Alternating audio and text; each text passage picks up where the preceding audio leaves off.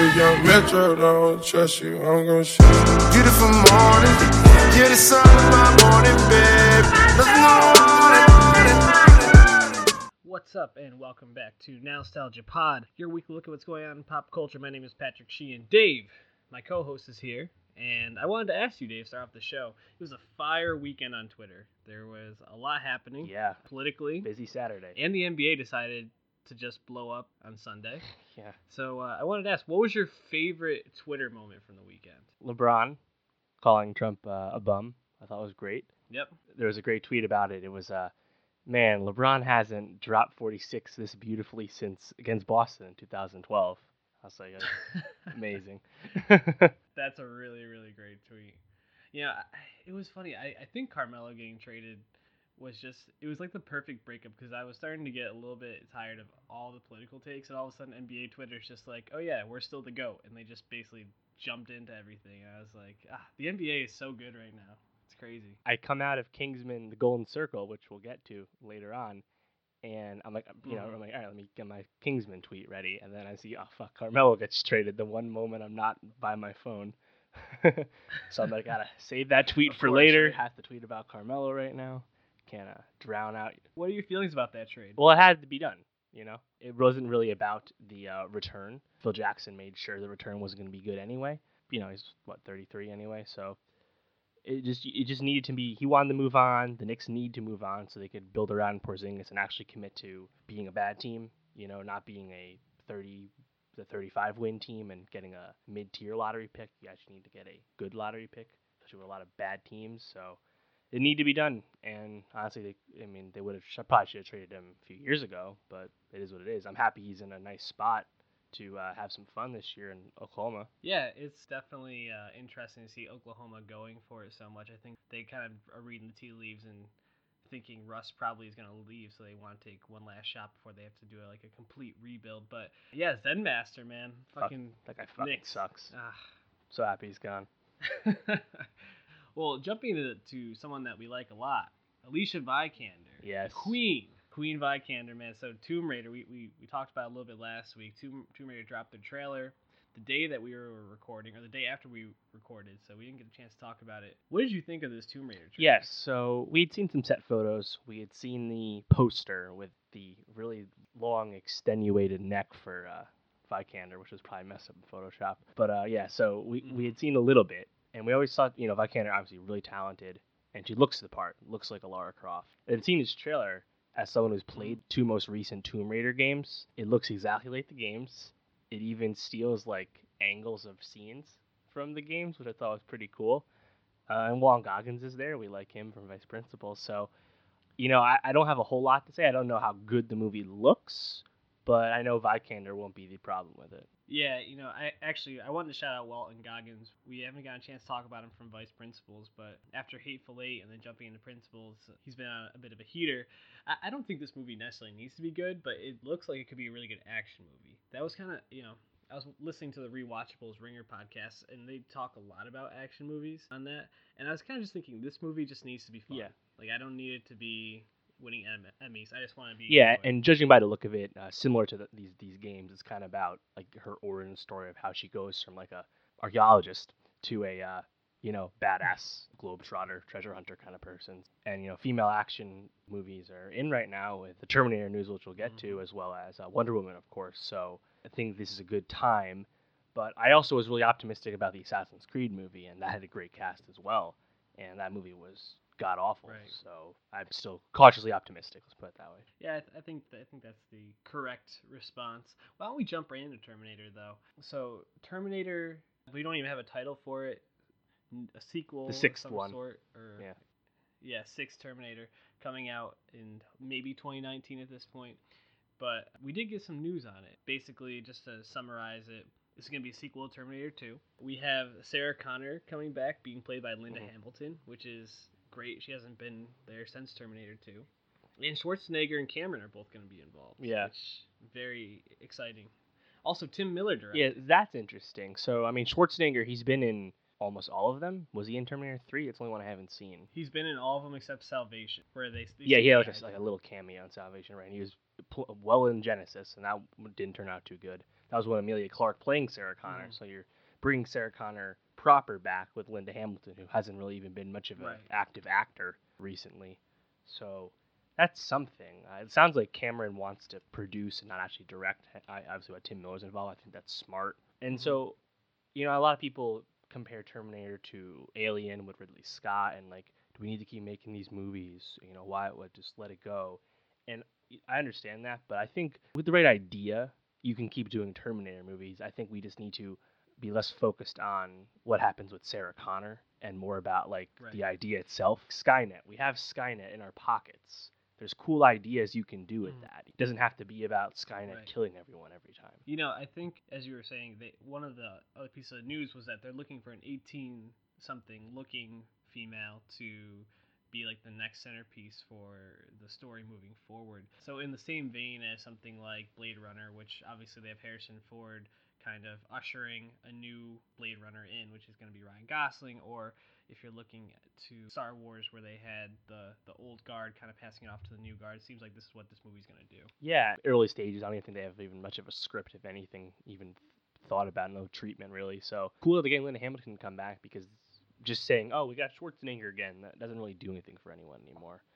But yeah, it needs to be a cool idea to justify making people want to care. Cameron's going to be busy, dude. He's doing all these movies all of a sudden. He hasn't really... When was the last time he dropped a film? 3 years ago? What's he had since Avatar? Avatar's 2009. Yeah, so... He's done some production work, I know that. So all of a sudden, he's going to be having all these Avatars and producing a Terminator film. Yeah, I mean, he doesn't slow down, that's for sure. He's been busy. Here, I'm pulling it up. All right. Sanctum. What is Sanctum? He was an EP. No yeah. idea. So I don't think he's directed a movie since Avatar, because he's been working on the Avatar sequels this whole time.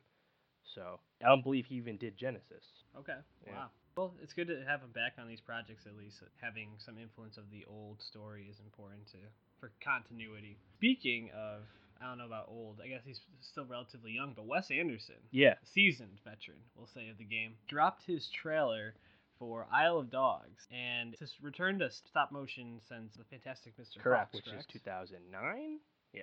And I really loved this trailer. I wanted to hear your thoughts, but I thought not only was the animation fantastic, but obviously the voice work and the people that want to do a Wes Anderson movie is fantastic, the cast that they have. Just to read through it real quick. Edward Norton, Scarlett Johansson, Bill Murray, Courtney B. Vance, Liv Schreiber, Harvey Keitel.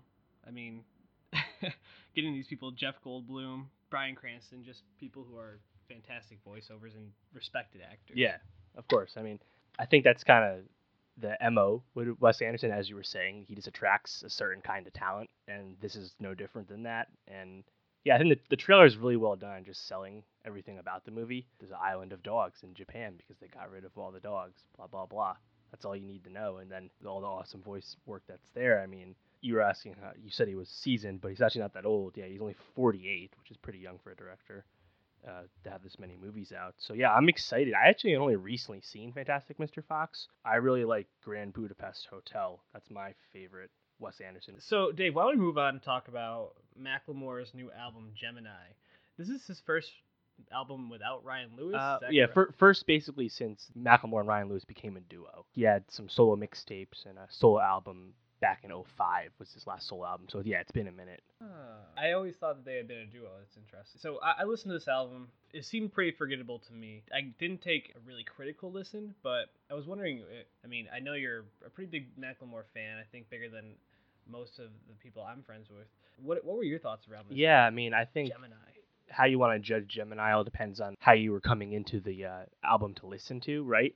And yeah, I was a big Macklemore fan, like coming up. Like I was kind of onto him before he blew up. He was a XXL freshman way back in the day. So yeah, I saw the Thrift Shop video like day one, right? So I was on the Macklemore before he got huge. But post the heist, when he tweeted his apology to Kendrick for robbing him at the Grammys, and then he drops the song White Privilege 2 leading up to his second duo album, he just really fell out of the good graces, right? Because he just came off as like an overly preachy, apologetic white guy. And that was all justified. And Gemini, there's not a whiff of that political messaging really to speak of at all. Yeah, this is the guy who got Same Love to be a radio song. It's definitely a big change.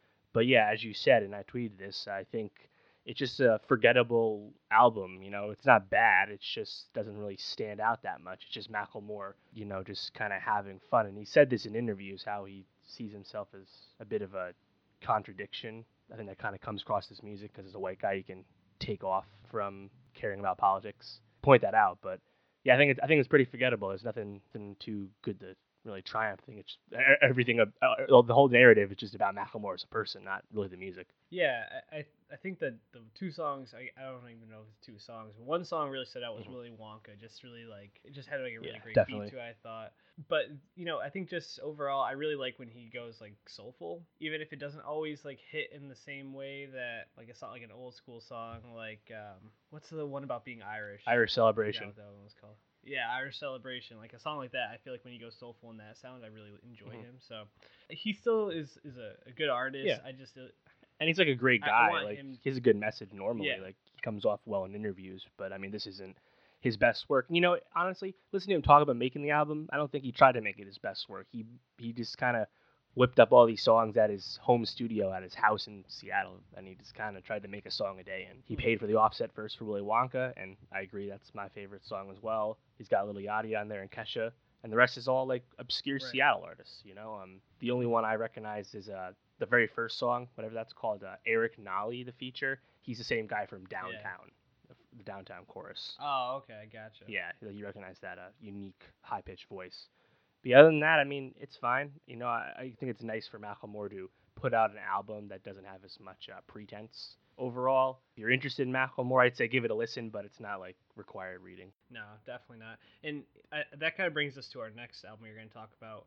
Wonderful, Wonderful, the Killers' 8th studio album. Pretty crazy. Wait, 8th album, really? I wrote down as their 5th album. Yeah. They have 8 albums? I think they've released 3 like compilation albums, which should technically be considered their album. Gotcha. Sawdust was they basically just like all B-sides from other albums. Right. Okay. I don't know.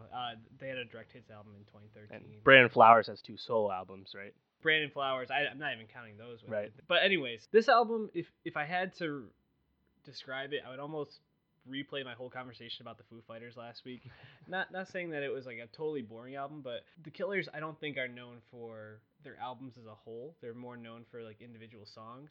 I think this is maybe their most complete album, but it still kind of falls short of being an album where you're like, oh wow, they had a great narrative. Hot Fuss always holds like a genuine place in my heart, just because it was right there when I was growing up, like 13, 14, really grabbed me. This album doesn't have a hit like Mr. Brightside or All These Things I've Done or When You Were Young, but they're all really solid songs, like 6 or 7s, I'd say. And I think you could really enjoy this album. It does some interesting things. Brandon Flowers is very quirky and very corny. And Woody Harrelson actually reads a Bible verse before a song called The Calling. So does some interesting stuff. I just wanted to highlight one thing, and we don't even really need to have a discussion. I don't think this is a album that is going to be on anyone's end of the year best of list. But I want to read you this lyric. It's from a song called Some Kind of Love, which actually I think is one of their better songs on the album. He starts off and he says, "You got the will of a wild bird." Mm-hmm. And then later on he says, "But you got the soul of a truck." Huh. What the? Yeah, exactly.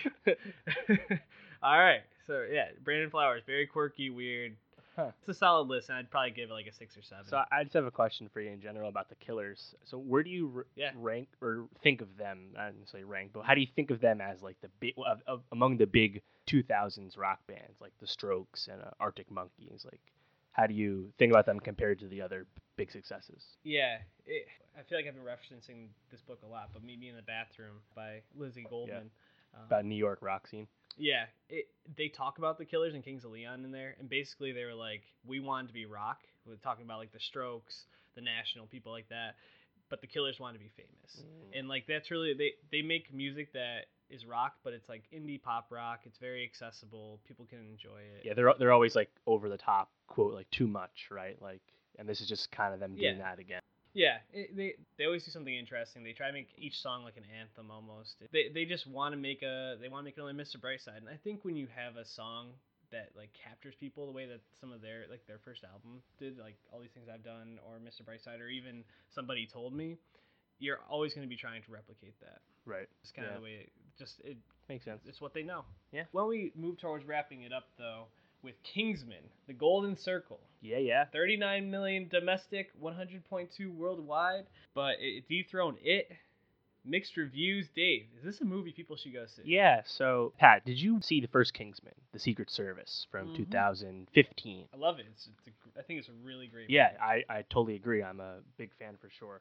So the sequel is directed by Matthew Vaughn, who directed the first one, as well as X-Men First Class, British director, very popular right now. A lot of people want him to direct another franchise. So he's definitely a hot name you'll see thrown around often. Right. And yeah, so the Golden Circle, like, as you said, it's kind of got mixed to negative reviews from the critics. 50% on RT, Rotten Tomatoes, which is less than Mother's 67%, which we talked about last week if you're interested. But it got a B+ cinema score, which is right on par with the first film.